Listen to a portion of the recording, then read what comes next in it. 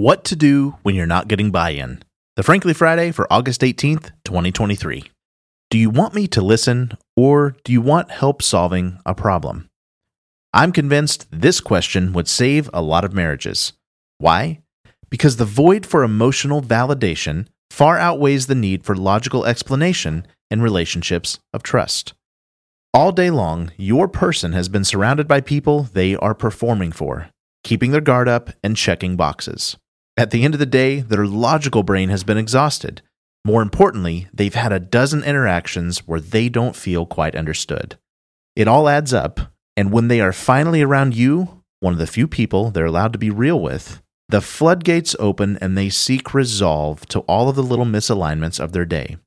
In that moment, their need is to be heard, not helped. And if you fail to fulfill that need, you become part of the problem. Every successful couple learns this in time, but guess what? This is not just a marriage equation. Any psychologist, neuroscientist, or professional life coach will tell you that validation is the absolute fastest way to earn trust. Successful ad writers also know this is crucial. Without trust, you are toast. And until someone believes that you are capable of seeing the world from their point of view, they simply can't feel that your solution has any relevance because you haven't earned it yet. You have no permission to persuade.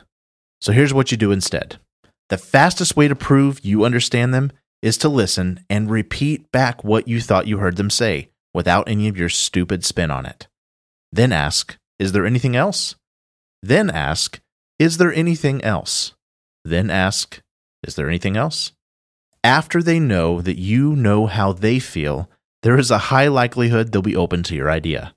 But if you skip this step, there is a 100% chance your words will go in one ear and out the other, regardless of your intentions. Dean Graziosi reminded us, people don't buy when they understand you, they buy when they feel understood.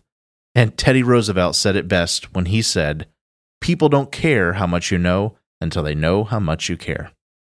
Are you finding yourself in a tizzy with someone you care about? Do you have a solution to a problem but aren't getting buy-in? It's probably time to take a deep breath, shut up, and listen, my friend. And then listen some more. I predict you'll be asked for your opinion sometime after that. You got this. Cheers.